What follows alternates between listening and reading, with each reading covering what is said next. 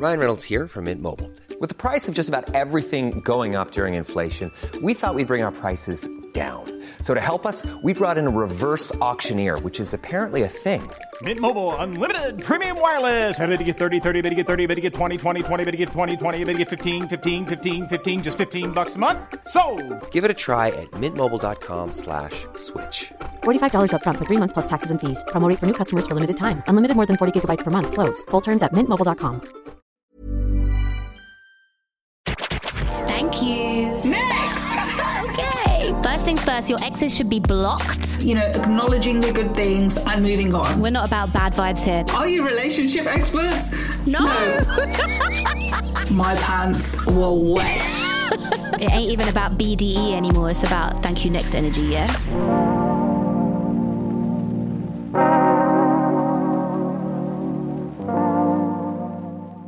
Hello, you're listening to Thank You Next, The podcast that has been officially endorsed by Stylist Magazine that turns your L's, aka your losses, into wins. And we are your hosts. I'm Raj. and I am Hardeep. What we do here is we take a good, nice, healthy look at our relationship fails. A good hard look. It's healthy. It's not unhealthy. We're not like obsessing over them or anything. We like chop them up. We get a magnifying glass, like stare at them in close up, dissect them, flip them into a positive, and figure out what the lesson from that fail was. And when we say relationships, we're not just talking about the ones you are buying a Valentine's present for. In that case, that's my mum. Yours the same, right? It's my mum. It's always my mum. We're talking about all the relationships that have shaped who you are, like your friends, family, bosses, school colleagues, school peers, and the guy at the corner shop, if you have a relationship with him. Today, we're actually joined by two lovely Irish ladies, Jenny and Lindsay, also known as It Girls from It Girls podcast. These two are podcasting dons. They've actually been podcasting since 2017, which makes them, I'd say that makes them pretty much OG. Yeah. I watched a video yesterday actually about addressing people's assumptions about them, which I thought was very, very brave, because I would be shit scared to know what people assume about me.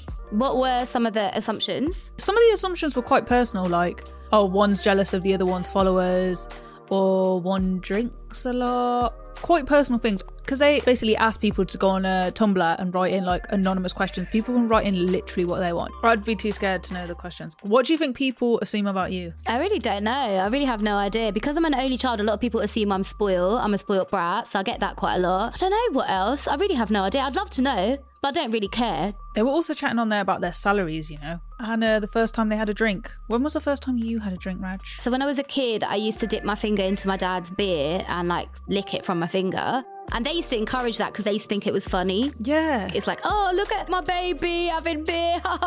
You know. They do that, innit? My brother did. I remember my brother drinking some of my dad's drink on holiday, and like we were up high somewhere and he just like spat it out on the balcony. Yeah, like beer is disgusting. It grosses me out. And then I remember like my dad used to have a bar. There's like a little liquor cabinet in there. So me and my mate, we used to go in there, take the whiskey out, drink it with ice and pretend we were in Dynasty, because that was like the thing we saw the adults watching when we were kids. Wasn't that disgusting though, to drink? Ugh. No, we used to put Coke in it, and you know, we used to act like we were drinking cocktails, and we used to act really fancy, and we would dress up and stuff. We were such little dicks. So how old were you? We were very young. We were in primary school. Oh. And then we would put water in my dad's whiskey so he wouldn't notice. Surely he did notice. No, because by then my dad had stopped drinking, so I don't think anyone ever noticed that it was watered down whiskey. Wait, so you used to take the whiskey and then put water in it to replace it? Yeah, so you can't tell that I've drunk the whiskey. Oh my God, that's quite genius though, actually. When was the first time you had your first drink? We want to know.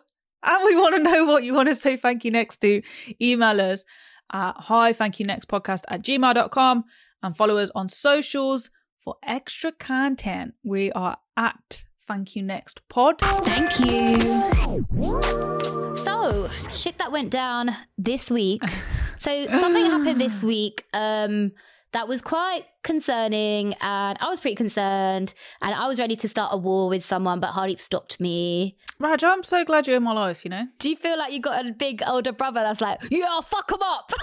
I think that's 2 times of crisis now that I've had, where I've rang you or needed someone and you've been there. Yeah, I'll always be here, man. Like, it's all good. She's such a ride or die, this one. Yeah, I'm a proper ride or die. And that's why I have such high expectations of my next relationship. This week, Hardeep got trolled. Yes. So I appeared on a podcast talking about a time that I went to a sex workshop, an oral sex workshop. And that video got shared by someone who has a following, whereas I don't. I'm on my nice 700 or whatever I'm on. And then I started getting loads of messages of hate from Asian men, basically.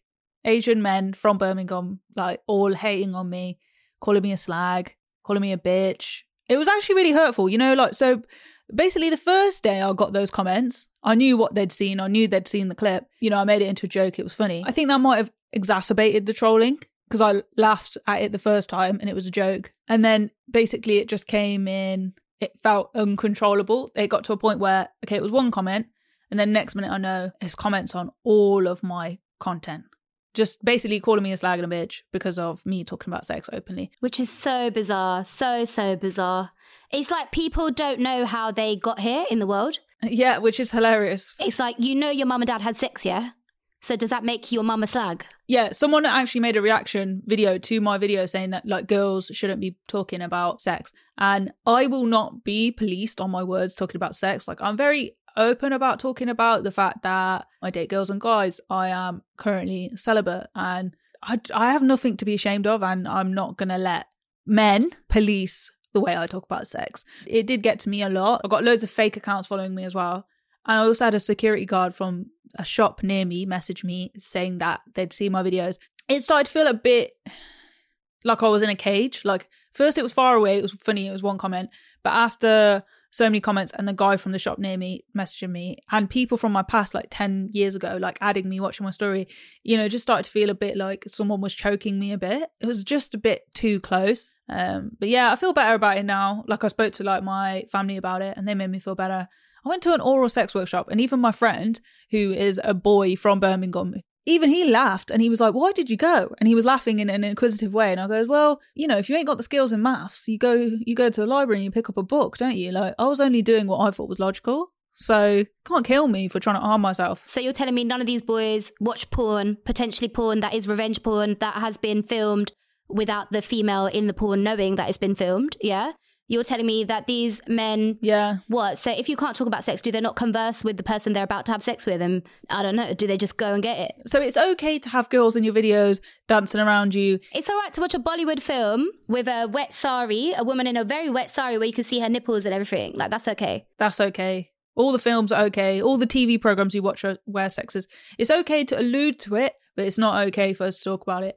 When it is fucking all right, and I ain't gonna stop, and we ain't gonna stop. I ain't gonna stop. But yeah, it was upsetting, but I feel fine now. I just think get with the fucking program. Even every piece of Bollywood that is out there now, especially all the Netflix stuff, all the Amazon Prime stuff, all of those Indian shows, they're all chatting about sex, like, openly. I know. That is a thing. So I'm just like, get with the fucking program. It's 2021. It's not cool to freaking cuss someone and troll them because they've openly talked about sex, and that doesn't make them a slag. And you know what's even more funny? Like, the clip was taken from a podcast where I was talking about being celibate, and I was talking about how people in my area in Coventry used to try and police my behaviour, even when I was in year 7, 8, 9, calling me a slag, and how damaging that was to me then. And it's just funny how things have not changed since I was in secondary school, which was, I'm 28 now, like, it was a fucking long time ago. These regressive brown guys really need to fix up and educate themselves. And if you guys want to get yourself a wife, oh my God, good luck. Like, don't act like you've never had head. Don't pretend to me. Don't act like you're not that guy that when a girl is giving you head, you grab her head and like smush it on your dick. Don't act like you're not that guy. Because you are that guy. Because you think it looks cool. Because you've seen it in porn and you think it looks cool. So shut the fuck up. Guys who do that are disgusting. But anyway, moving on. They are disgusting. As if that story wasn't heavy enough. What I wanted to talk about this week was, you know, you guys might have noticed Rihanna tweeted something last week about a farmers' protest that's happening in India right now.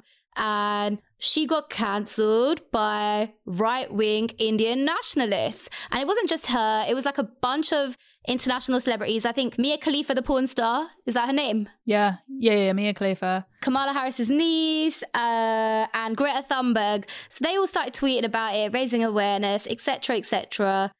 Well, how did India react? How did the men of India react? They started burning effigies.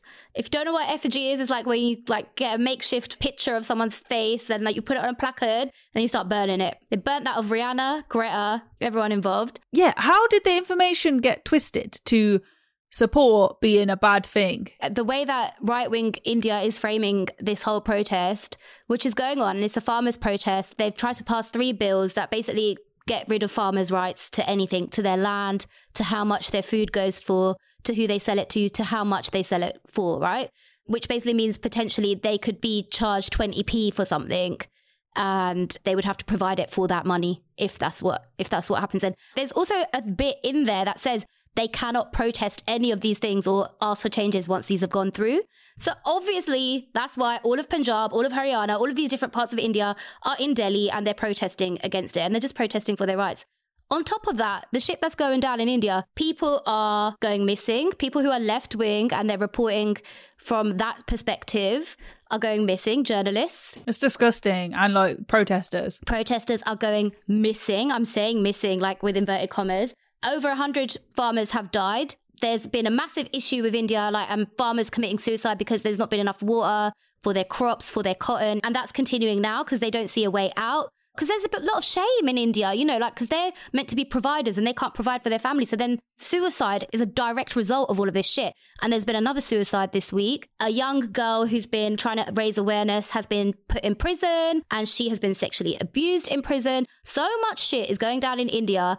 And how India reacted to the international support of people trying to raise awareness was, don't get involved in our country, don't get involved in our shit. There's this actress called Kangana Ranaut, who is a Bollywood actress. Lately, it's like she's just a speaker box. It's like you press a button and you get all this hate about left-wing stuff. She's done tweets saying, we are removing the cancer from India. They are exposing themselves. What is that saying to you? That's basically saying they want to what? Kill everyone off that's fighting for their rights or trying to protest these rules. It's disgusting. I really want to say thank you next to Kangana fucking Ranaut. I have really, do you know how hard it is, Hardeep, to go on Twitter every day and not get into a fight with someone? You know what I'm like.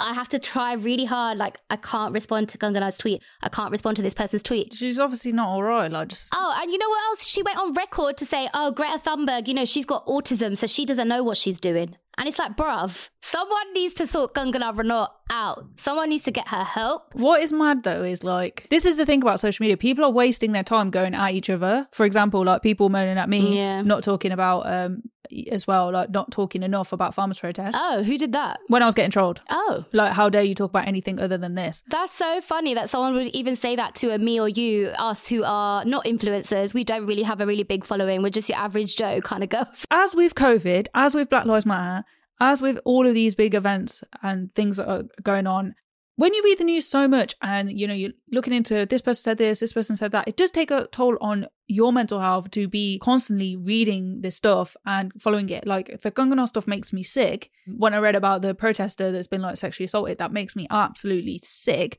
But it doesn't mean I need to keep, it's not my responsibility to keep talking about it. You react how you can. And like the thing is, like last week, I was getting headaches and I was saying to you, Hardeep, I can't be on socials. Like, I can't be on Twitter. Yeah. Because it has a bad effect on us personally. Like, our mental health is also important. I just want to add to this just in case anyone doesn't know. Not that I'm trying to school y'all. Every South Asian that like raised their voice for Black Lives Matter, like every South Asian celebrity, and I'm talking about Bollywood. Yes, I'm talking about you, Bollywood. They have not supported the farmers' protest and they've all come at it from a right-wing stance. And they're so thick, yeah?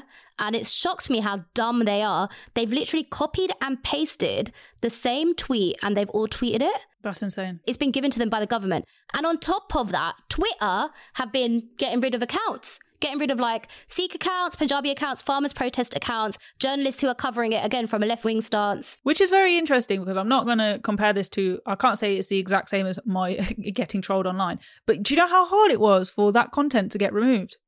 And that's bullying.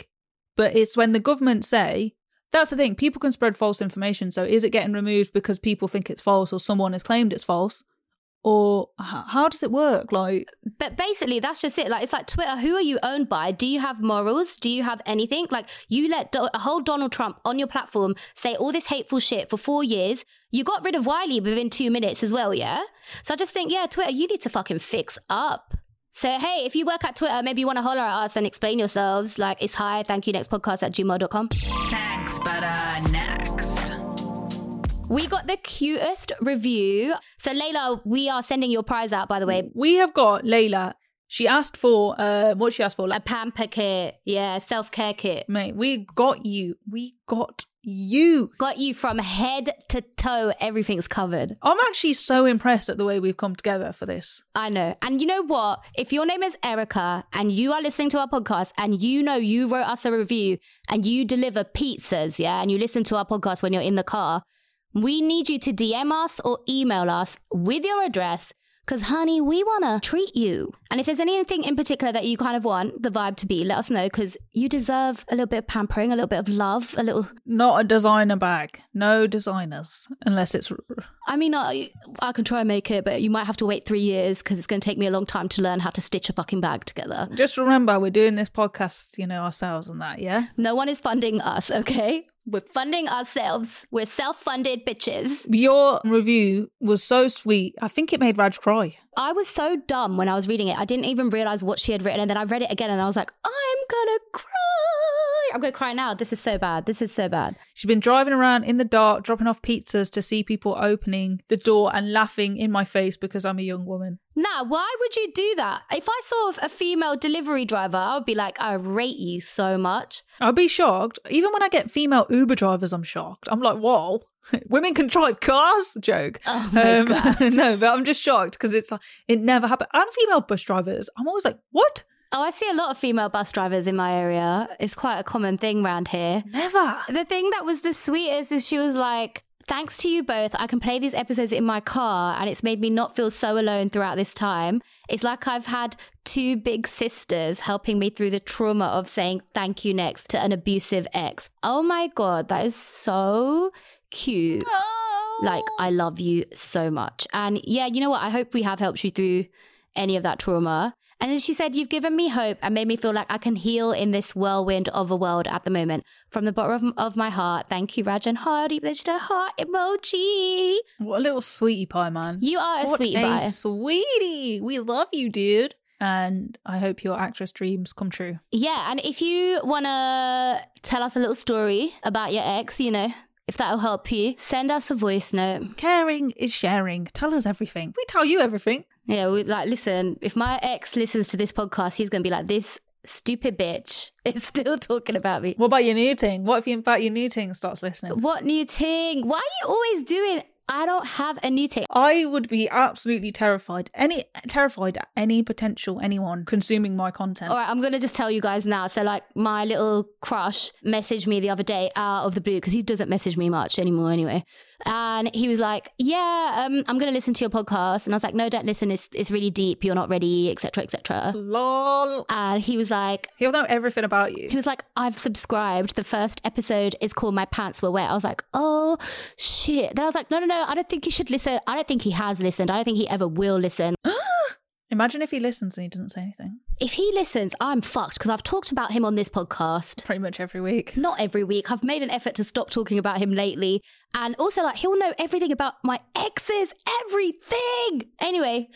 At least you don't have to tell him then, innit? Yeah. I mean, whatever. Save you a job. Well, I don't even think he's interested. I'm just like, why are you subscribing to my podcast, you strange person? So we mentioned earlier that Jenny and Lindsay from It Girls Podcast are joining us today. Let's find out what they are saying thank you next to. Thank you next. Welcome to Thank You Next, It Girls, Jenny and Lindsay. Hello. Hi. Hey. Thank you so much for coming on. Thanks for having us. Yeah, thanks for inviting us on. We never get asked on podcasts, really. You're lying. Every now and again we do, yeah. So we always say yeah. But yeah, thanks for having us on. So fun. Because literally, like, in our notes, it says that you've been described as voices of a generation. And iconic. How do you feel about that? Yeah, it's iconic. I'll take it. I mean, aren't we all the voice of a generation? You know, Yeah. everyone right now has a voice, and if you use it, you pretty much are a voice of a generation. So I think, For sure. you know, We all have a voice. That is amazing. Who's your typical listener? They're like little mad jokes. They're just crazy girls, but they're so fun. We've done a few live shows. So this time last year, we did like 2 headline nights in an arena with like 1,000 people per night. So actually seeing them in real life was really fun. And Yeah, they're wild. They're wild. We started the podcast because we found that a lot of influencers or people like using their voice at the time were like really like preened and perfect and overly concerned with like coming across as like aspirational, and you know, they weren't really speaking their mind. They were just like shilling products. So we kind of wanted to go against the grain on that, and the people who listen to us are the people who like wanted that content too, you know, so they're kind of like-minded. Yeah, they want to represent themselves, because that's kind of what we did. And we saw a little niche in the market for like people who aren't just being transparent, because this was before everyone was like showcasing their stretch marks on Instagram, you know, so putting glitter on them. Yeah. Oh my God, I've not seen that. Someone's putting glitter on their stretch marks. Yeah. Come on, mate. Leave it out. like we just need to get hobbies at this point. Bring back oil painting, for God's sake.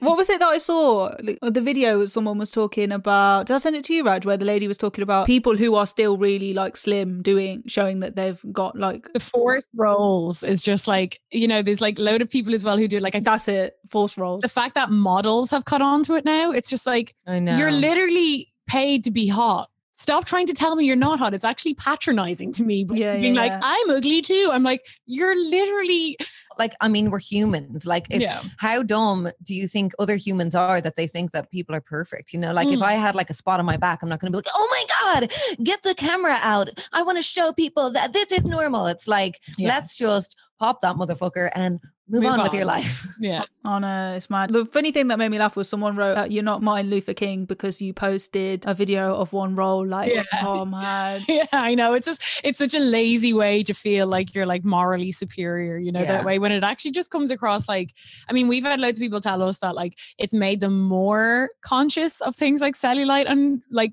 fat rolls. Like, whereas before you're like, you know, when you're a kid, you don't notice any of this shit. And then like, you know, obviously like society brings it upon you that it's like bad. So if it's then also being like pushed forward on social media all the time, being like, I've got rolls, you're like, oh shit, so do I. Whereas like I might not have really thought of it before. And now it's like, it makes you more hyper aware of it, which is like kind of ironic. Well, it's just body obsession dressed up in a more ugly outfit. Yeah. It's still just body obsession, and it's just boring. Like, just live in your body and just, you know, you don't need to think about it all the time. It's so kind of superficial to focus only on the kind of like the look of our skin, instead of thinking like, oh my God, I have arms that can hug people and type to fuck boys or whatever, you know the way? Like, instead of being like, my arms are more than bingo wings, it's like, so boring. And it's just so goddamn superficial. And tell me that these women who are like showcasing their stretch marks would not buy a product if it was made to completely eliminate stretch marks. So I think they're still selling themselves to like people who are capitalizing off women in terms of like products and stuff. You're just like showcasing, you know, women's insecurities in a much more obvious way. And then, but who's capitalizing off it? Huge big companies who make fucking creams and shit like that women lap up. Because more than ever, we're buying more beauty products regardless. So it's just, it's dumb in my opinion. It's interesting how it's changed from Heat magazine being like, shame, name and shame, this lady. So Lindsay, like I saw that you used to be a tattoo artist. Have you given that up? Well, I have not been able to do it. Because it's pretty much not COVID friendly. You know, poking people with needles, unless it's a vaccine, which I will be getting, don't worry. But yeah, I still will do it when I can get back up and running. I'm dying to get back into it. It's a great way to like meet people, and you hear people's stories through tattooing, which has been great, like was great for the podcast. Yeah, what's the weirdest request you've had? I had a week where I got 3 girls were coming over for tattoos, and I gave one, and she wanted a rose with a little H next to it. And I don't ask, so I'm like, it could be like, you know. I know where this is going. It was for Harry Styles. Oh no! Yes. I thought you were going to say there's a love triangle. One got one's name, one got another, and one got another. No, wait, what? Yeah. And then like that same week, a girl like had a quote of Harry Styles, and then another girl wanted like Harry Styles handwriting. I was like, okay, whoa. People are really loving this watermelon sugar This was way before that as well, right? I was like, oh, it's like grown up One Direction fan. And I think it's because I'm it's kind of intimidating to go into a tattoo shop and be like I've not gone into a tattoo shop. I've always just done my own because I'm like, can you do this cute thing? And usually it's this like big fucking mean looking lad who's like, I won't be fucking tattooing that. If it's not a skull on your clit, you can walk out. So it's like, I think, women come to me and they feel a bit more like that they can be like, a skull on your clit though. What? Have you tattooed Jenny? I have. Yeah, I've got this one. I've actually got a few, but the other ones are behind my ears. I've got like this rose. Can you see? Oh, yeah. I really want a tattoo, guys, but like it's lockdown. I can't fucking get one. So I'm just like, great. All the fun stuff is cancelled. Yeah. Speaking of fun stuff, though, I did come across your video yesterday of you saying that you love the smell of your period. Oh. I mean, we are bringing out a fragrance line and it is our own individual period in a bottle. So inspired by Gwyneth Paltrow. Oh, wow. Are you being sarcastic? Are you being serious? Yeah. I was like, fuck. Yeah, okay. We actually like the smell. I don't like the smell of any of myself when I'm like, when you can smell the hormone. I hate like the smell of period woman. I hate. I'm like, ugh. Like pheromones and like lads to be loving it. Like when I was single, and going and like I was not getting anything if I like back when the clubs and stuff were open, if I went out when I was on my period, swarms of men. Really? I've never tried that. Murphy's Law. I think it's like, because it shows that you're fertile and stuff like that. But I've had 2 kids, so when I have period in my, I'm like, yes, no pregnancy this month. So I think I kind of affiliate it with that. You celebrate it. I think I do too, to be fair. I love that. Yeah. We usually stalk our guests a little bit, and our favorite place to stalk our guests is Twitter, but we couldn't find your Twitter accounts. Yeah, we deleted our Twitter in just summer gone past, wasn't it? Like at the start of summer. I was never a big Twitter user anyway. Neither was Lindsay. I kind of like went in and out of it, but I just found it was like toxic. Like, whereas like all kind of social media, there's always like bad sides to every social media platform, that goes without saying. But I felt like Twitter was like, the scales were like outweighing to like giving me like anxiety, and it doesn't seem to be a platform that's like there to like help people, or like I like to use social media like socially, like to either meet people, talk to some people, or have some fun, or like enjoy like aesthetically nice content like on Instagram or whatever. So like Twitter was just like not serving either of us in any way. In that way, it's like I'm not like finding any new nice people. Anything I am seeing, like even if you make a tweet and like you think it's funny, you've got a million people then being like, that's so terrible, and you do realize the damage. It's just like, okay, I'm out of here. Like it very much exists within that vacuum on Twitter. So when you're not on Twitter, like that world doesn't exist, which is like refreshing and nice. I just find it like to be some people are mad into it. Some people love Twitter and are like obsessed. But for me, it was just like, I could do without it. Raj, how do you feel about that? Well, I've just been cussing Twitter this week because they've been like removing all these accounts from these protests that are happening in India at the moment, and all the left-wing accounts are being removed, but all the right-wing accounts are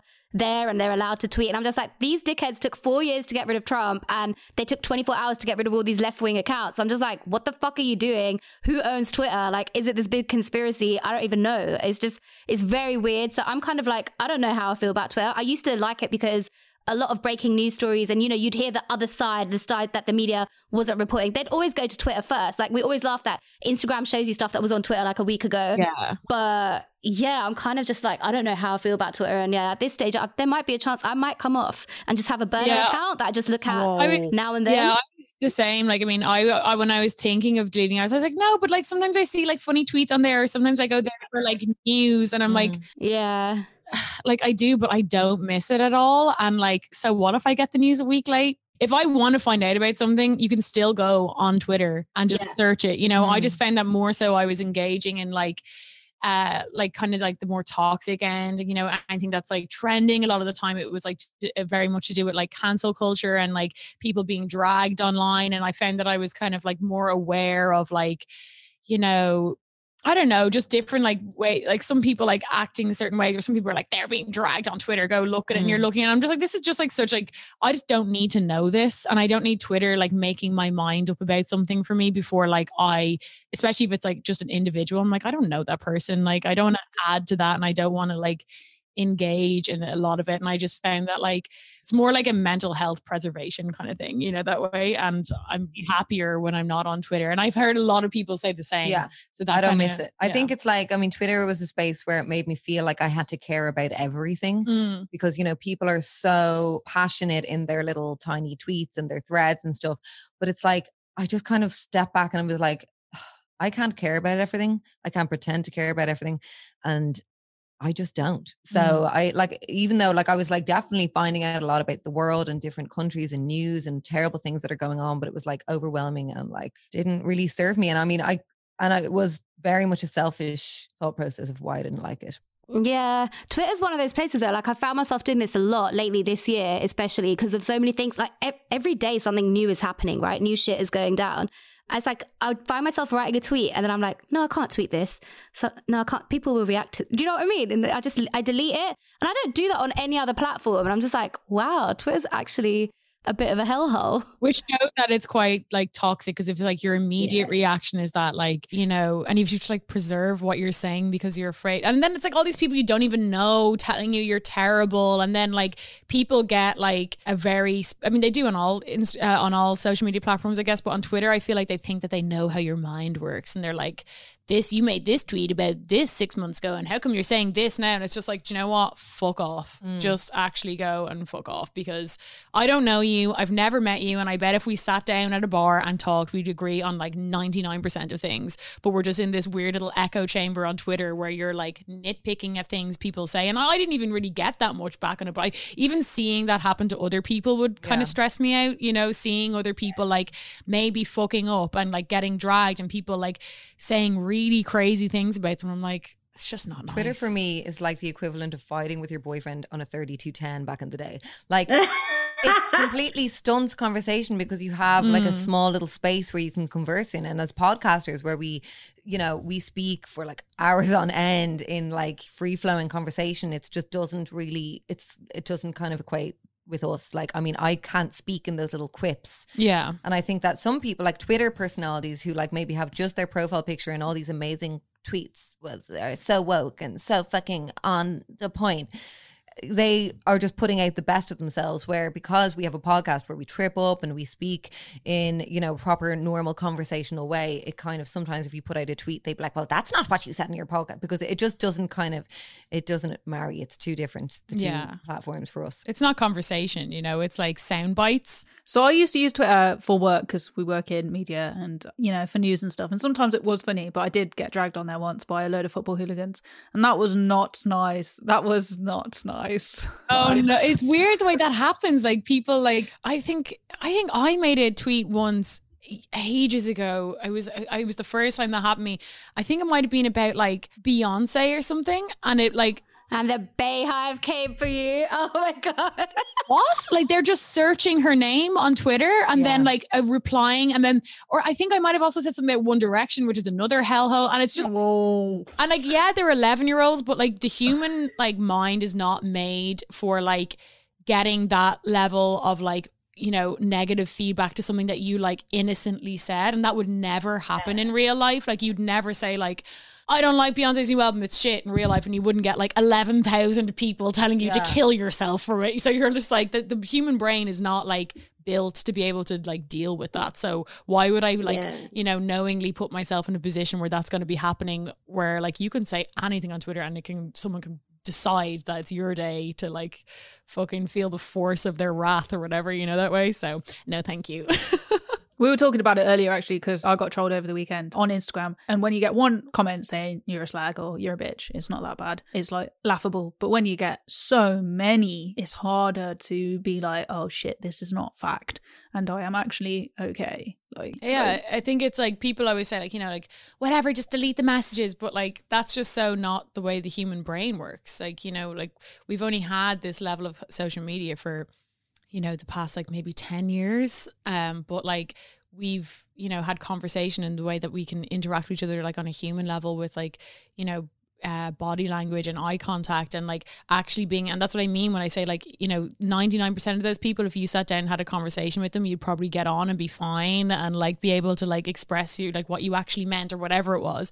On social media, it's just we're predisposed to just like completely judge someone and then like have this weird authority thing of like, well, I'm going to tell them in their DMs exactly how I feel about them, when like you would never do that in real life. It's like the compassion is taken away, like there's zero compassion or something. It's just like no empathy, and like it's like it objectifies everyone, you know, because it's just, you're not seen as a human, you're seeing as like a product that you've made of yourself online, and therefore like they can say they have the freedom to like troll you or call you a slag or whatever the fuck it is, and then they just move on with their life. But you have to realize that if you're not the only one saying that, like it can be so detrimental to people, you know, and you have to be so careful of yourself online with that, and so you have to preserve your own fucking mental health in a way, you know. And if that is turning off all your DMs, then so be it, you know. It's just you have to be able to put yourself first, I think, in those situations. Next. So we want to get onto the thing that's happened this week that you guys want to say thank you next to. Is there anything that you guys have in mind? We're all about women and loving women, and they're so great, and yay women. But this is so fucking annoying. So we know, well, her Instagram name, I'm sure you know it, Emily Ratajkowski, Rata. I'm sure you're probably unaware. She's pregnant.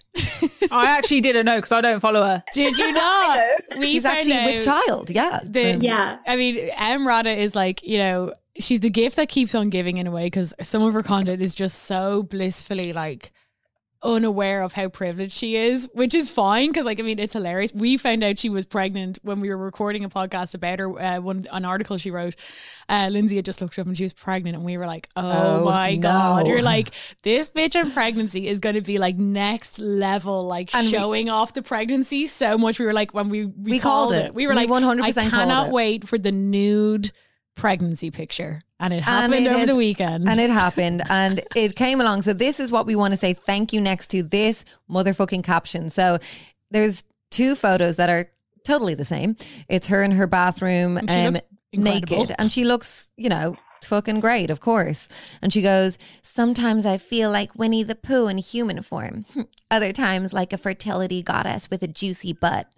I took this on a day where I was feeling the latter. Either way, I know I'm going to miss this bump and those kicks very soon. Like, first of all, a pregnant bitch who says she's going to miss her bump is so like, oh my God, it was fun pretending to be fat for a few months. Like, you're going to miss your bump. Why? Do people enjoy being pregnant? Freaks do. That obviously Rata looks banging, smoking hot in that picture, and that is the pregnancy picture that we would all love to have. But like, to compare her hot ass to fucking Winnie the Pooh, I'm like, imagine I was pregnant right now and literally feeling like a bloated, like, you know, about to pop bitch, and I see that picture and she's like, I feel like Winnie the Pooh, I'm so disgusting, but it was fun to pretend to be big for a few months. I'm like, oh, I don't even God. mind the Winnie the Pooh thing. I think that's like a cute analogy, I guess. But the like, other times I feel like a fertility goddess, it's like, oh, I would love to be going through IVF and scrolling through Instagram and be like, oh, there's Emily, and she's a fertility goddess because she got pregnant once. Like, bitch, Octomom is a fertility goddess. I actually do hate pregnancy content. I feel like that's really bad, but I just can't stand it. I get it from the perspective of like, when you're pregnant, I say you can feel quite alone in your pregnancy. So it's probably nice to share it online and like maybe connect with other people who are pregnant, or you probably go down this like rabbit hole. It's like, you know, people who are like, you know, doing a renovation on their house. All of a sudden you're finding out about like slabs of concrete, and you're like, okay, I get it that this is all that's in your life right now, but like, I am nowhere near that right now. Like, they're like, what do you guys think about these door handles? Myself? Yeah. Copper bath? So it's like, I understand that from the pregnancy content. So Lindsay, you didn't take a photo like this in the front of the bath? I was on MySpace when I was first pregnant. Oh, wow. And I did take a photo. What, a picture like this? Not like that. Well, my attempt of that. Oh. I was 20, you know? I was I full. can't see this. But like, I don't know if it still exists. I'd have to root through the interweb. But I mean, I think there's just variance. I think my issue with Emrata, and I knew it would happen, is the sexualizing of the pregnancy, which I just find a little bit off-putting. Now, obviously, pregnancy usually like usually comes from sex. So we're aware of that. But it's kind of like, I don't know, calling yourself a fertility goddess. It kind of leaves a bad taste in my mouth, because it's like, we get it. You're pregnant. You look great. You're a supermodel. That's your literal job. So fair fucks to you. You're doing your job well. You look good. Deadly. You're known for having like the most banging body in the world, and you still have it when you're 7 months pregnant. Yeah, like a load of fucking women do. I looked hot when I was pregnant too. It's called being skinny and getting pregnant. Like, I mean, well done. Go skinny girls. Yay. They're not celebrated enough. As you said, like when you're posting pregnancy content online, it's usually to like connect with other pregnant women, and when you have like millions of followers, and I'm not even the type of person to be like, think of the, you know, your audience, but it's like, imagine being someone who has had like a rough as fuck pregnancy. Their body has changed beyond belief. They're like 8 months pregnant, and then like they're maybe struggling with a bit of guilt of being like, I hate this. Because you hear of women struggling with that, being like, pregnancy is fucking hard, and like your body changes and your hormones, and it's so on your own. Like you've said that before, like you are alone in it. Like if you're with your partner, they're not pregnant. They're going around as usual, and like it's a guts of a year. It's a long ass time. So just imagine, like, why would your choice of your message be like, me, I feel like I'm sexy with a juicy butt and I'm gonna miss my bump? It's just like, oh, for God's sake, like the last thing we need to do now is like making women who feel like uncomfortable in their pregnancy feel guilty because fucking some millionaire out there is like, I'm gonna miss mine. It's like, just so superficial again. Like, I mean, I looked great when I was pregnant. I didn't change a lot. I didn't put on a lot of weight, but I was so exhausted, so tired. Don't you need to pee all the time? Not really. Like there's all these there's shit that like gets, which is also annoying. Like I remember watching Friends, and when Rachel was pregnant, she was like, I'm so horny. And same with Sex and the City, Miranda was like, I need to fuck. I have a baby in me. I'm feeling cute. The last thing I want is a dick up there, like, to be honest. And then, so you're sat with your fella while you're pregnant and you're watching all this shit on TV, and he's like, you're not horny pregnant. And you're like, yeah, because it's a fucking lie. Okay, let's move on. So when you have, you know, so I think in terms of like talking about pregnancy, like with that Emrata post, she was just talking about feeling like Winnie the Pooh, but also sometimes feeling like a fertility goddess. Whereas like you can look great, that's all cool. But like, and like I said, I didn't change much or put on much weight, but like I could have slept through my whole pregnancy. Like I longed to just sleep for the 9 months and be like, wake me up when I have to push this thing out of me, you know? And that, I can't imagine that's this. transparent, and it's just boring, superficial shit. Like she's just talking about her bod. It's so redundant. I'm so over hearing about women talking about their body. We hear ya. Thank you. Next. Let's get into the relationship lessons, even, not the love lessons. So, ladies, the first lesson, who's going to take it? Jenny, go ahead. Okay. One taught me to value actions over words. That's a really good one. We haven't had that before. It's something that Lindsay and I talk about a lot. And I think, especially in like romantic relationships, you know, we're always told to like, you know, put our trust and like listen to them and what they say. And we do Q&As every month, and we hear a lot of girls being like, you know, like, oh, my boyfriend, like we're going out for 4 years and we're not really at the position now, but he says that like once he gets this job and then he's really going to dedicate himself to the relationship. And like you can literally talk your way into believing that your relationship is functional, but like what are they doing? You know, I remember when I was in college, me and my friend, we would literally like avoid studying at all costs. Like we would be like, we'd go into college and we'd be like on the bus on the way into college and be like, yeah, now I'm going to go to the library and I'm going to study all of like this module and that one. And then I'm going to start my essay. And we'd be talking all the way into college, all the way up to the college doors, talking so much about all the studying we're going to do. By the time we got to college, we were like, oh, great, we did it all. Should we go for a smoke? It gives you this like false sense of achievement. So if you, and this goes to you and your relationship too, like if you and your boyfriend are just sitting there talking about all the things that you're going to do, but not actually doing any of the groundwork in order to make that happen, you're just in limbo. I had a relationship where like we were talking about how we're going to like move in and save for this, and it gives you this false sense of achievement. It makes you feel like, oh no, but we've been talking so much about it. It's like, but have you set up a bank account where both of your money's going to be going in every month in order so that you can like buy a house? No, you haven't.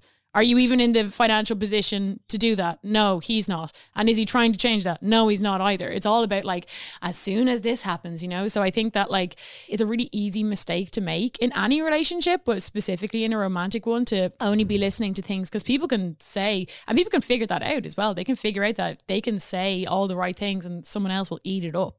And it takes the pressure off actually having to fucking do, because that's usually the harder part, is the doing, you know, that way. The saying is easy. You can just fucking rattle on out of your mouth as much as you want. And it's also more romantic to sit around dreaming about what you guys are wanting to do in the future, or kids, or this or that. But actually the like reality is that these things are kind of more boring, and the romanticness is taken out of that because you have to go to the bank and sort out that shit, you know? Yeah, it's like romantic to think about you like cuddling up in front of your fire in the house that you just bought, but like, you know, who's going to the mortgage broker? That's not sexy. Yeah, I had this with my ex actually. He would always be like, oh, we're going to save up, we're going to buy a house and blah, blah, blah. We had the account, we had all that shit, the mortgage broker.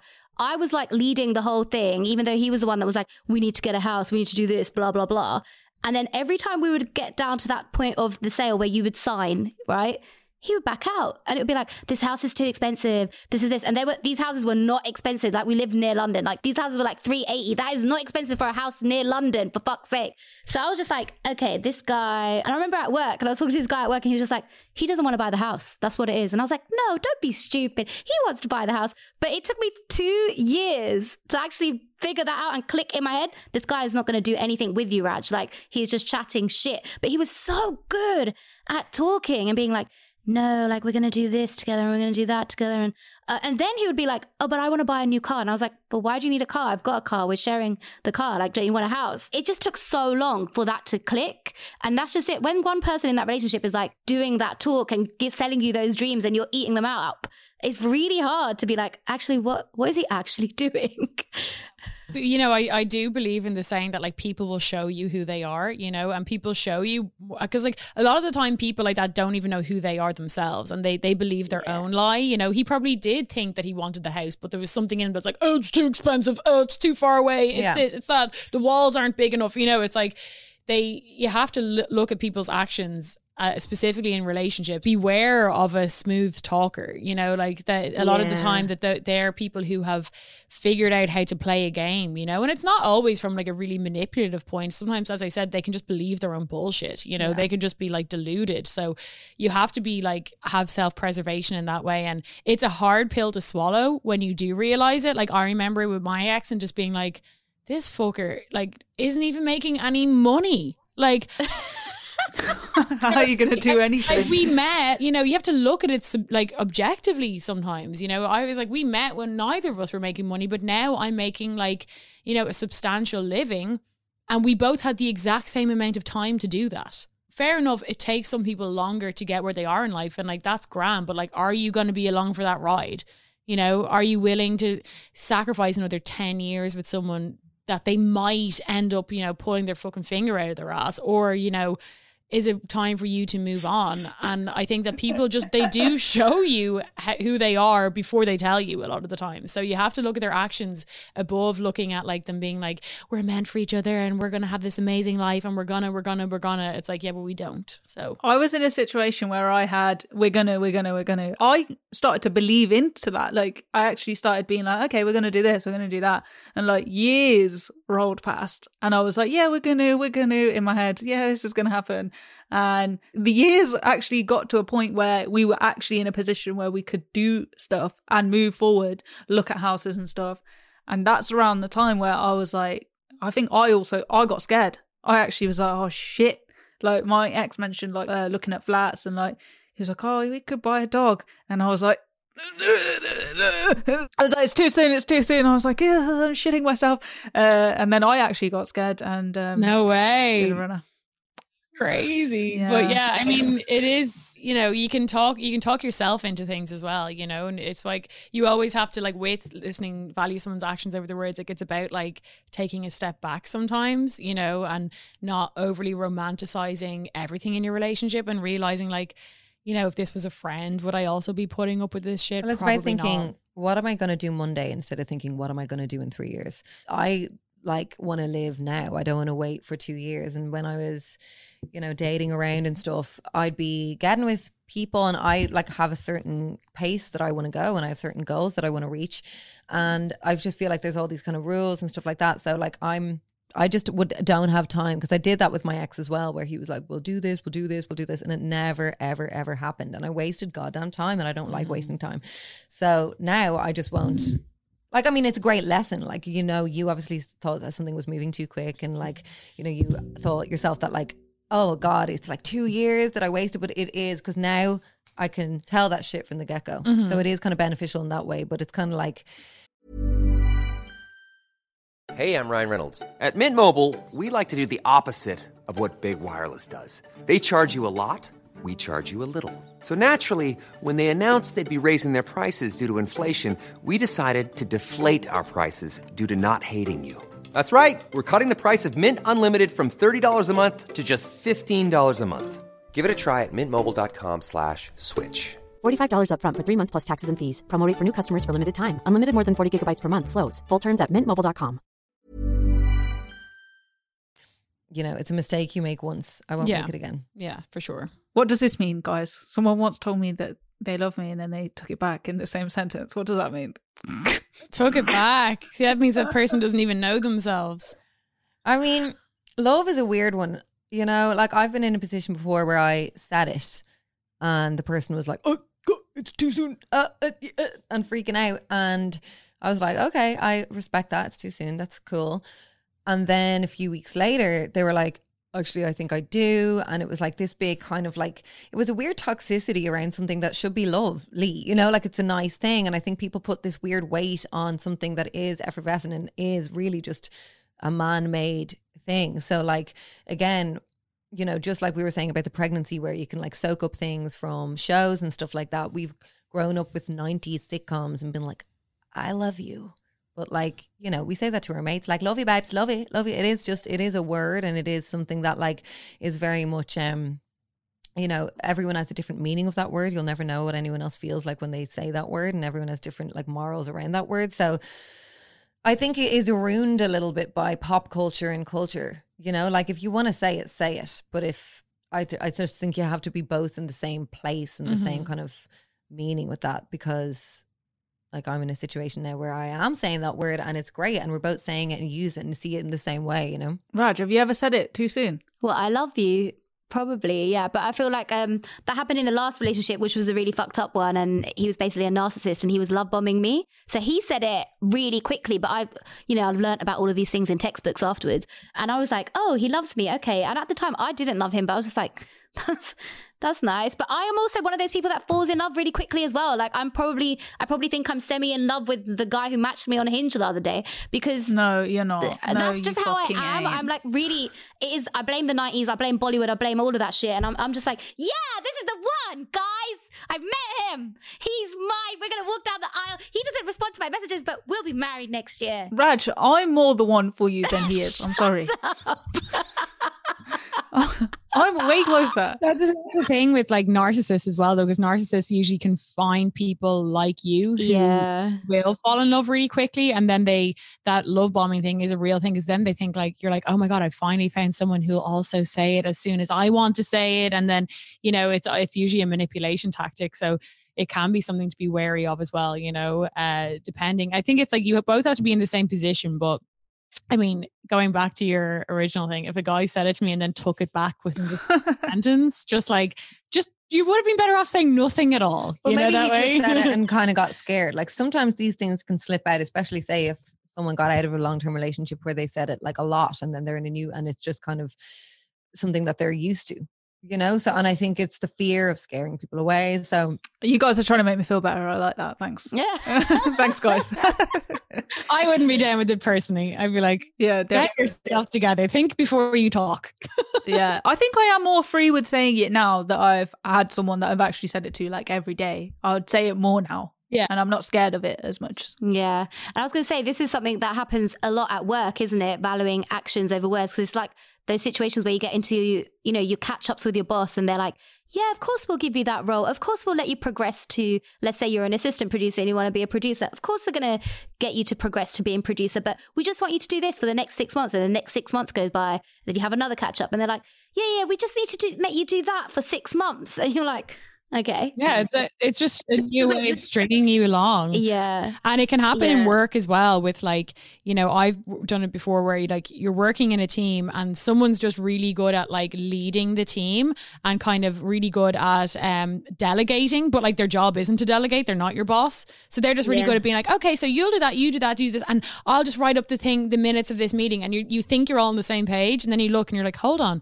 you haven't fucking produced one piece of work here, but you're just really good at like talking around it and making out that you're doing loads when like realistically, like on paper, like, you know, the whole presentation was put together by me and Lindsay, but like someone over there is just like, yes, no, we're managing the team, you know, so it can happen. It's something to keep an eye out for sure. Like it's about being kind of led along and giving you a false sense of like achievement, you know, in things, or a false sense of like that we're all in it together when like realistically like you might not be as on the same page if you took a step back and looked at it, you know. Yeah, I think it's like you have to hold people accountable for the things they say, and we kind of, especially in relationships, we don't do that. We're just kind of like, yeah, la la la la la, which is ridiculous. So ladies, what are you saying thank you next to? People who speak and don't do. Smooth talkers with no follow through, you know. Smooth like, walkers, slow walkers. Yeah, put your money where your mouth is, bitch. Thank you next. Let's get on to the second lesson. So one taught me that friendship should add joy to your life. Tell us about this one, please. So we got a lot of questions from our listeners about friendships and their female friendships. And I think it was another reason why we started the podcast was to talk about friendships, because there's so much talk about relationships, which we do a lot. And we talk about dating and boys and girls and everything. But, you know, friendships are also, they're kind of more intricate in the way of like, there aren't those pre-made rules that kind of exist because of like pop culture within like dating.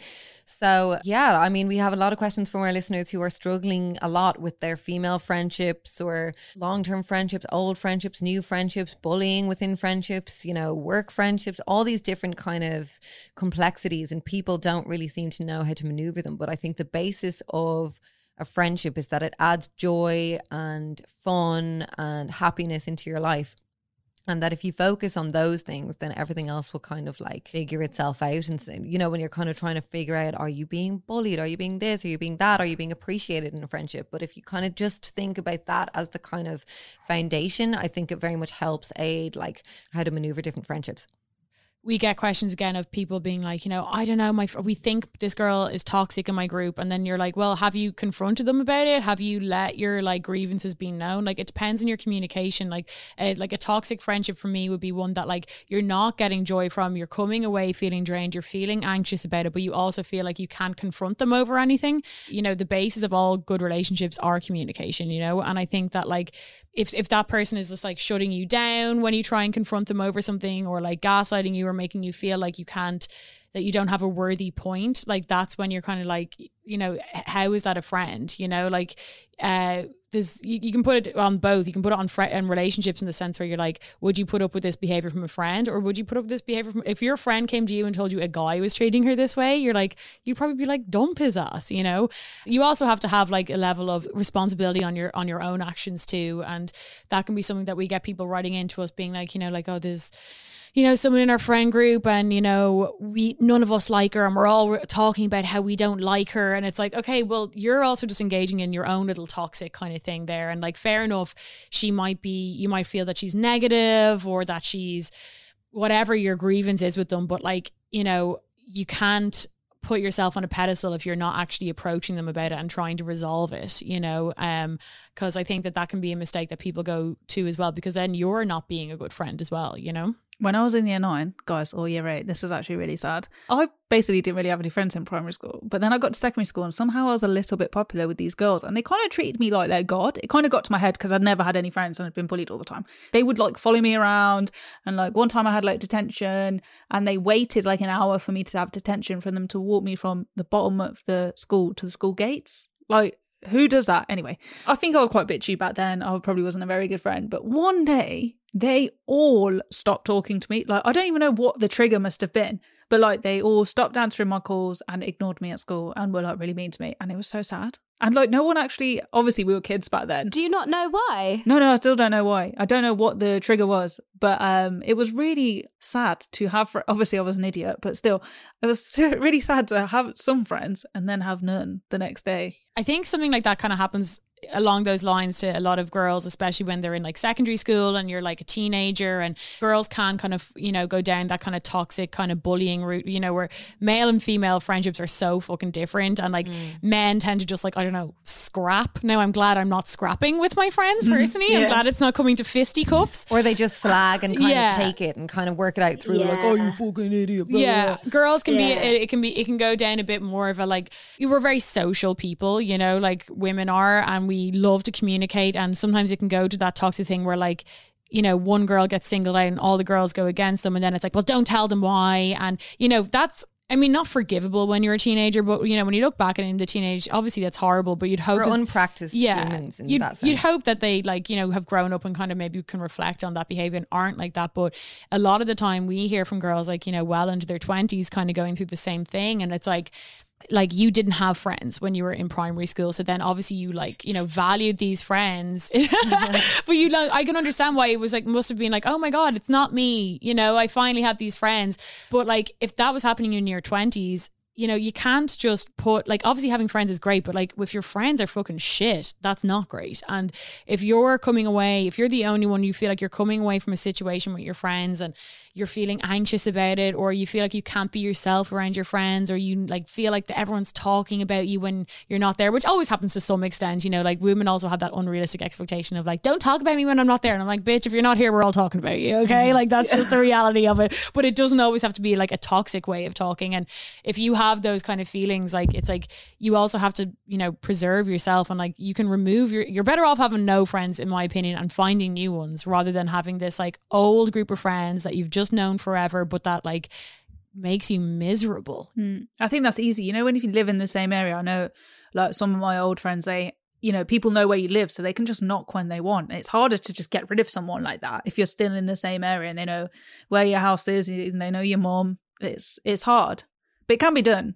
It can. Yeah, you just got to configure boundaries, and these things aren't easy to do. Like there's no kind of, just like breakups, like sometimes, you know, when you're like, oh, I really need to break up with this person, but like you're putting it off because you're trying to think of a way that you can do it with no kind of upset, but then you have to kind of accept that's impossible. Yeah, because like what's happening is an upsetting thing, you know. And I remember like I had a group of friends that I would have known from my first boyfriend in secondary school.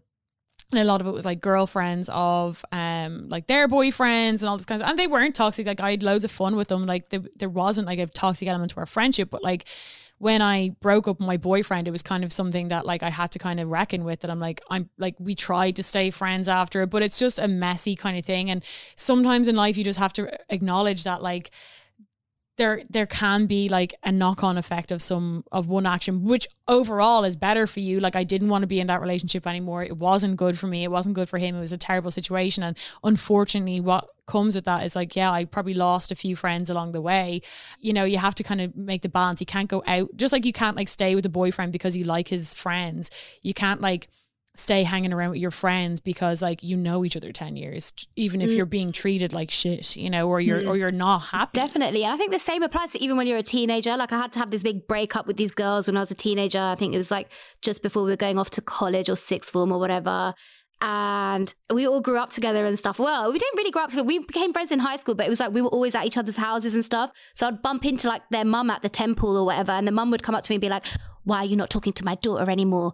Little kids shouldn't be having fights like this. No. And, you know, and I'd just be like, ask your daughter, man. Why are you asking me? Like, I just think, yeah, just if people are trained to learn this shit, instead of watching, like I watch Dawson's Creek at the moment, right? I'm rewatching it. My sister's doing the same and she's obsessed with it. I love it. And it's like, but I watched that when I was 13, like when it came out, and I was just like, fuck, like this is what I thought friendship was about. And it's all about them being friends because they're from the creek and they stay friends from the creek. And then they go to Boston and then they're still friends from the creek, even if they're not necessarily the best of friends. Like Dawson and Joey should not fucking be friends, but they're still friends.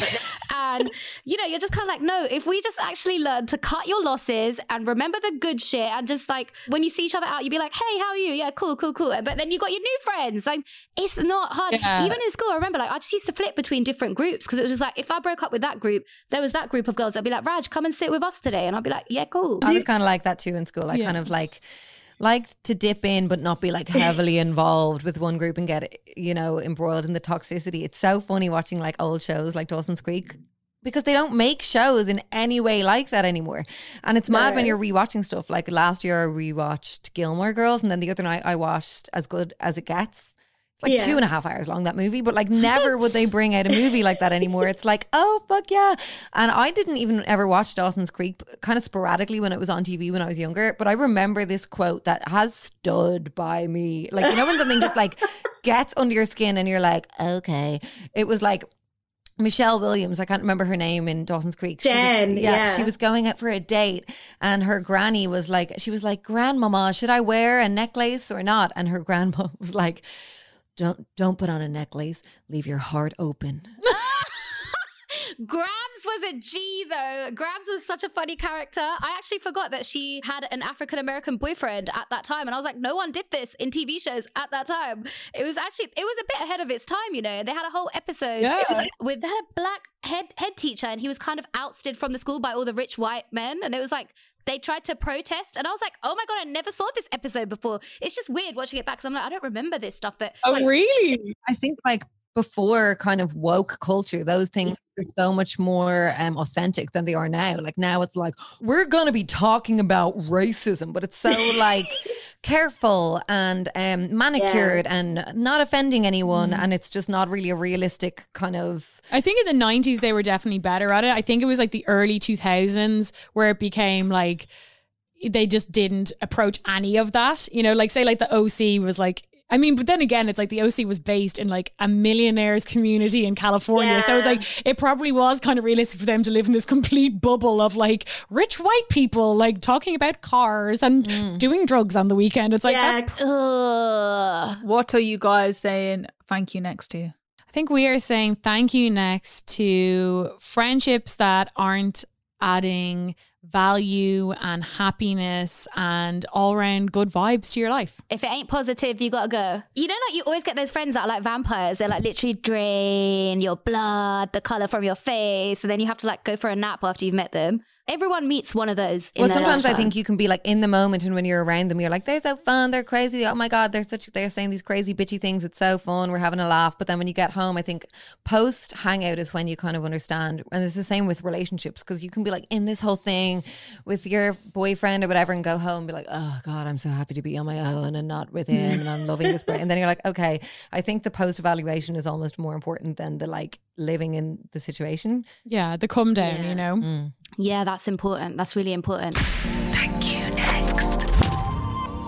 Okay, so we're on to lesson 3. So one taught me that we accept the love we think we deserve. And yes, that is a quote from The Perks of Being a Wallflower, but I think that it's so true. And we've said it since the start of the podcast, you know, again, it goes back to a lot of, you know, these 3 things all kind of have a common theme of personal responsibility in your relationships too. You know, I think so often we can point the finger and, you know, in the first one that we talked about how he was talking this and he was like, but you weren't acknowledging, you listened and you decided to eat it up without question. With friendships, you know, it's like you also have to like reflect on your friendships, and it is an ongoing thing that you have to be like, if you are feeling all the time bad, or you know, if you're feeling drained all the time, you know, maybe it's time for you to take yourself out of that. And then, you know, with it, we accept the love that we think we deserve is like a lot of the time you have to have that self-responsibility of like, yeah, someone might be treating you badly, and like, you know, this is, you know,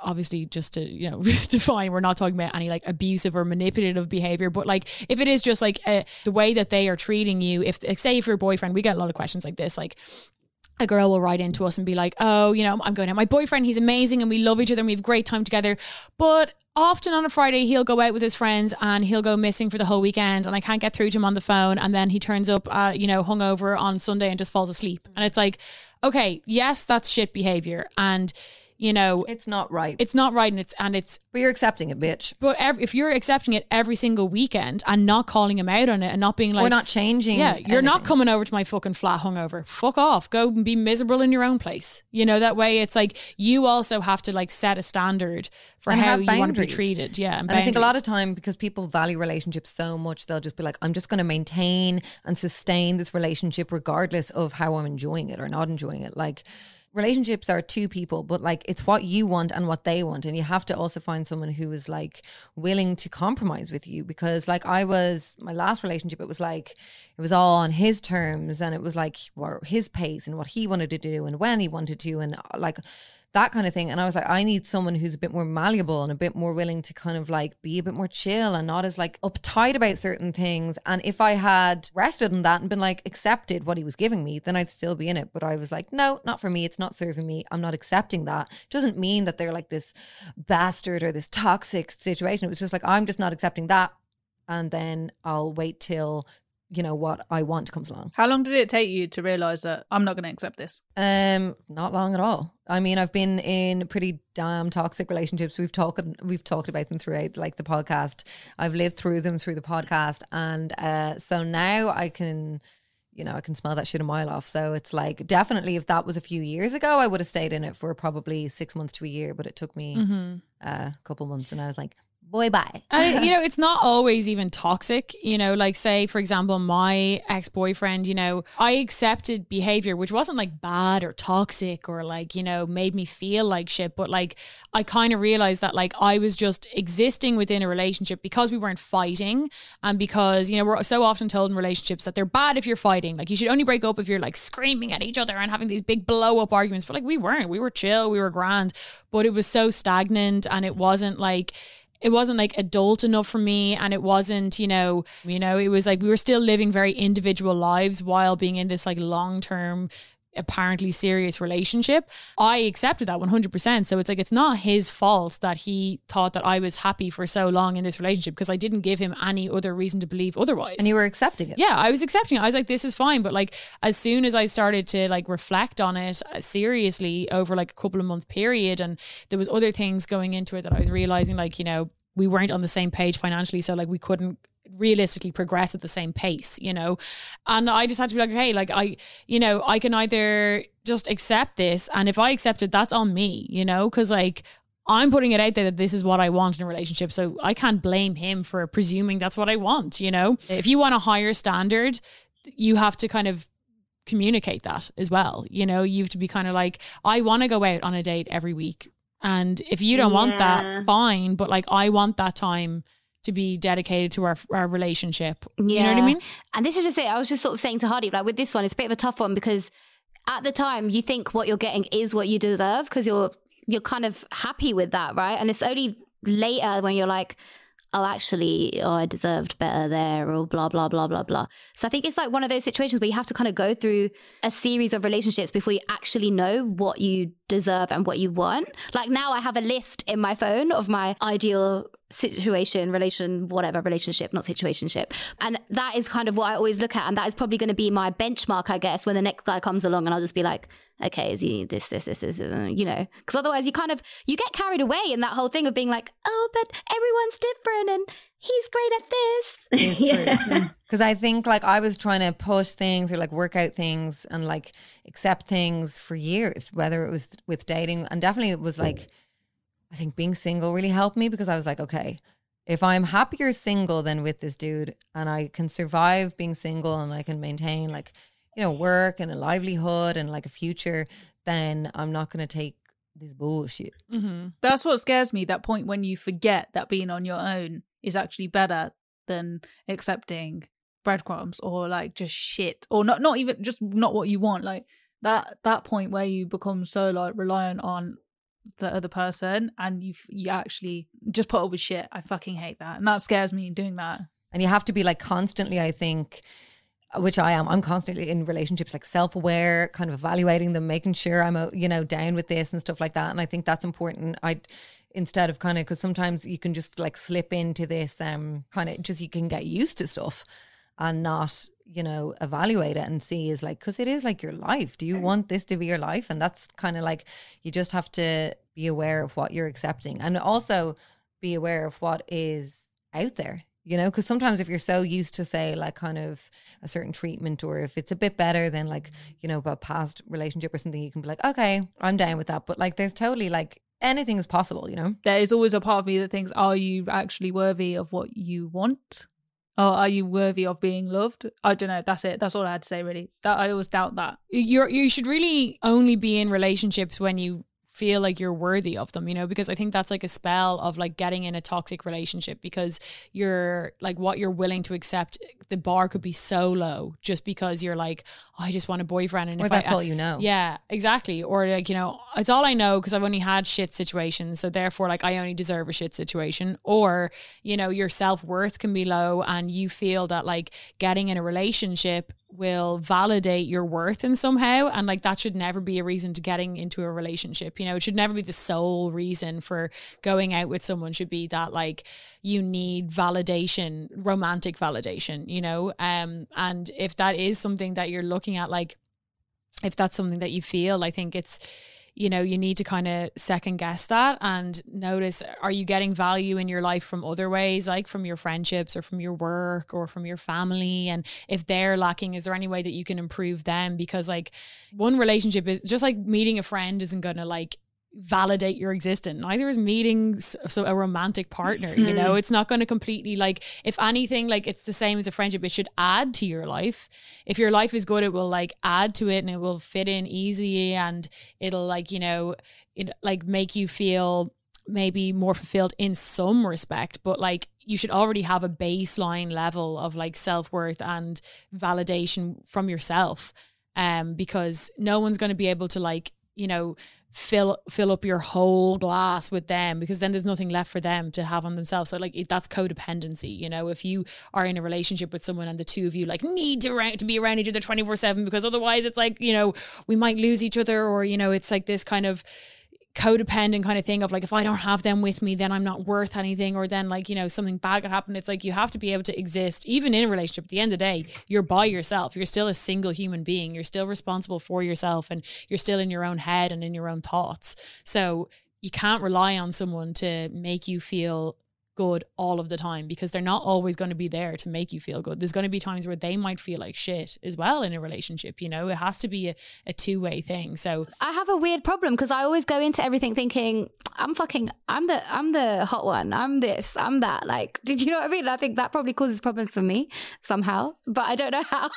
Well, if you don't know how, then it's probably not a problem. I think it probably isn't. I'm always I'm better than him. Of course I am. Like, no, I don't think you have that energy. Are you joking, Hardeep? I fully accept. Like, if Thingy doesn't fancy me, I'm just like, yeah, it's cool. Like, he's not going to find someone as hot as me. See you later. I think I think that's self-preservation, because I think also Lindsay and I always talk about, like, especially with dating, like, we say you're always with dating, you're just trying to leave with your dignity. And I think you have to be in such, we also get a lot of girls writing into us who are not able for like the Tinder and Bumble, and they're not able for the rejection, and that's fine, because dating's hard. You need to have like an armor of confidence on you, and because like a lot of girls who are out there with dating and stuff, and they're like, my confidence is being knocked with every time I get ghosted, and it's like, well, you are not able. Yeah. You either buckle up, bitch, or you don't fucking date. So it's way harder than it was before. And if your confidence shouldn't rely in some fuckboy that you swiped on Tinder. Mm-hmm. Yeah. And I think that like for you, like Raj, like I think that's like, having just a bit of confidence is steel. Like, because if you don't have that, what's your other option? You're being your own lover. Yeah, you're going to take on every guy who just like doesn't text you back and put that on your self-worth. That's way more devastating to your confidence than you being like, fuck that, he's not going to get a hotter bitch than me. That's good, because it makes you forget about it. Yeah. And you're being like kind of tongue-in-cheek too, but like, you have to kind of like, be your own best friend and your own lover. For sure. You have to be able to have your own back as self-love, baby girl. So what are you saying thank you next to? Thank you next to shit love. We don't want shit love. There we go. Only love it, mate. shit memes. shit posting. Shit posting and shit memes. Shit posting? Yeah, Absolutely. we'll take that. Shit relationships? No. But thanks so much for having us on. It was great fun to chat to you guys. Yeah. Thank you guys. Yeah, you Thanks, too. pets. Thank you so much. And ladies. And girlies and darlings and honeys. Thank you. Next. I know like the girls wanted to say thank you next to Emrata, who is an Emily. I actually wanted to say thank you next to another Emily. Who's Emily in Paris? Oh my days. How the fuck did Emily in Paris get nominated for 2 fucking Golden Globes and our girl Michaela Cole didn't get 1 nomination? Michaela Cole is above these awards. She is God. I don't want to have that conversation because that's what we say when like, you know, Hinge Boy doesn't message me back. She's not on that level. She deserved the nomination. Michaela Cole created the best program of the last 5 years, I said to you. And the fact that she didn't get a nomination and a show as basic and non-entity-ish, no meaning, no nothing, no message, not even entertaining. It actually wasn't even an entertaining show, okay? The reason why so many people watched that show was A, because people knew its lead. So they would watch it for the leading actress, fine. They would watch it for Darren Star and Patricia Field and the Sex and the City relation there, yeah? Fine. And also, it hit us at a time of lockdown where no one else had anything else to do. And that's why the figures were so fucking high. It was not a great show. I would never watch it again, ever in my life. There is no watching again factor there. I don't know anyone who's watched it who would watch it again willingly. I've watched I May Destroy You twice. I've watched I May Destroy You twice as well. And actually, I know I will go back and watch that again. But also the thing with I May Destroy You is actually, you don't even need to watch it twice because it stays with you because it's so fucking layered. There's so much shit going on in that show. I love the way it represented London because I felt like that was the London I kind of related to. And I don't really see that London on TV. I see Made in Chelsea on TV, which, yeah, I go to Chelsea sometimes, but it ain't my life. All those scenarios that those characters were in, you actually could be in. That could be you, that could be me, that could be all of us at some stage. And they covered consent in every way. It gave us one of the most iconic period sex scenes on celluloid. Oh my God, that was so good. Ever. Because that is not... People don't do that. No one is brave enough to do that shit. For that scene alone, you know, regardless of the fact she actually wrote this based on her own experiences and all of that stuff. She is so fucking strong. You know, like, from having an experience like that and then turning it into art. But that is literally who she is. So I'm just kind of like, how could you not? How dare you? How could you not give her a fucking nomination? And it was so embarrassing. And what's the most embarrassing thing about it is that there's a writer on Emily in Paris who has actually written a fucking article saying, I'm shocked that we got nominations and I'm shocked that she didn't, because she deserved it. Oh, I hope someone does an explanation. They probably won't, but someone should do an explanation of why. Yeah, I would actually love to know who is on this voting committee. How do I get on this voting committee? What's going on? I watch shitloads of TV. Call me. You need me. You don't know what you're doing. Golden Globes. Yeah, and I don't care. Like, I know they've nominated Rami. I know they've nominated Riz Ahmed. I know they nominated... But, like, no one can deny that was the best show of last year. That was the best show of last year. It's one of the best shows that I can name. I can't name anything better than I May Destroy You, if I'm honest. From a perspective of someone who's voting for, like, the best shows of the year, are you fucking stupid? Like, seriously. Yes. And also, Golden Globe nomination for Best Comedy Actress. Was Emily in Paris funny? Bruv, like, was Emily... No, it wasn't funny. I watched one episode of Emily in Paris and it was shit. But what I would hope is, I hope that she doesn't care. I would hope Michaela doesn't care. I'm sure she doesn't. I hope she doesn't care, because it's no... And I think she would know it's absolutely no reflection on her work, because her work... She's getting nominated for everything else. As someone who watches TV a lot and is heavily invested in this shit, and like, you know, I just think, wow, who the fuck are these experts? I'm saying that in inverted commas, who are voting for this shit. Well, it shows you it's just a waste of time. And the other thing is just highlighting to me, which is really, really sad, is that you can make basic shit and get accolades for it, but you make something excellent, fucking excellent, and it's based on black people and it won't get a fucking nomination. What is that about? You know, everyone always says, oh, like, when you're of colour, you have to work 20,000 times harder. I'm just like, she fucking made something based on a traumatic experience based in her own life. And like, she's created one of the fucking best shows ever out of it. And you're actually ignoring that. Wow, wow, wow, wow, wow, wow. It is just showing that people of colour have to work harder, isn't it? It shows you just like that. Because, you know, like Basic Bitch, Emily in Paris is the embodiment of Basic Bitch. So I was saying to people that I don't want to talk about Emily in Paris in a negative way because it's just like someone else's work, blah, blah, blah. Actually, no, I'm going to because the own writer was like, you know what? Like, we didn't deserve this. When your own writer says that you don't deserve it, there you go. There's a problem. So, like, thank you next to the Golden Globe voting committee. You all need to get your This is a sarcastic clap. You need to get your heads checked or get some fucking diversity on your fucking voting panel. It's not correct. It's not correct. I would like to see the voting panel, and I would also like to see the reasons. I want an explanation. Somebody explain this shit to me. Make it make sense. Make it make sense. That's it. Just make it make sense because it's just not making sense. And somebody need to tell me. And you know what? You know, by doing shit like this, it deters a lot of people because they think, fuck, man, like Michaela didn't get recognition for that. Like, I'm not going to get recognition. But I saw the sickest meme, made out of this. And it was like, if you ever have imposter syndrome, just remember that Emily in Paris got nominated for 2 Golden Globes. And that's what I want to leave you guys on. Just remember that basic show got nominated for 2 Golden Globes. So fucking just keep doing your thing. That's it. I'm very upset. My rant is over.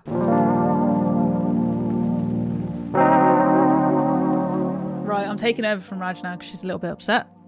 Make sure you share this episode with someone who loves to chat and someone who is an It Girls lover. Someone who likes Irish people, maybe. Because I love listening to Scottish accents. Oh, their accents. Their accents were amazing, innit? Someone who likes accents, at the very least. Just share it with someone who likes that. Who wishes they had a partner with a different accent or something, or friends, you know, someone in their life. Anyway, it sounds like you're suggesting people masturbate to this episode. You could do if you want to. I'm not going to tell you what you can and can't do. And dear listener, please subscribe to this podcast so you don't miss another episode. Our next episode is the Twilight special. What is that? Well, it's about Twilight. It's about the relationship lessons we're going to find in Twilight. And remember, subscribing is so damn easy. All you got to do is hit a button on Acast, Spotify, Apple, or wherever you're listening to this podcast. I'm really excited for the Twilight special, I ain't gonna lie, because I love taking the piss out of that film. And also there's a lot of red flags in there. We'll be back next week with more shit that we want to say thank you next to. Remember to get in contact. Let us know what you are saying thank you next to. Please, we want to hear from you, man. Email us or leave us a voice note because we would actually love to hear your voice, hear what you sound like, you know, real life and all that, 3D. Email us at hithankyouNextPodcast@gmail.com or you can DM us on socials. We are at thankyouNextPod on Insta, TikTok, Twitter, Facebook and YouTube. If you want some bonus content, video content, see our beautiful faces, memes and other shit, that's where you want to be. We're gonna head off now and start fucking watching Twilight and shit. Oh yeah. Okay, bye. Love you. Thank you for listening. Stay strong. Stay safe. Stay safe and remember to say fuck you to imposter syndrome. Stay vigilant. Stay aware. All right, bye babes. Thanks for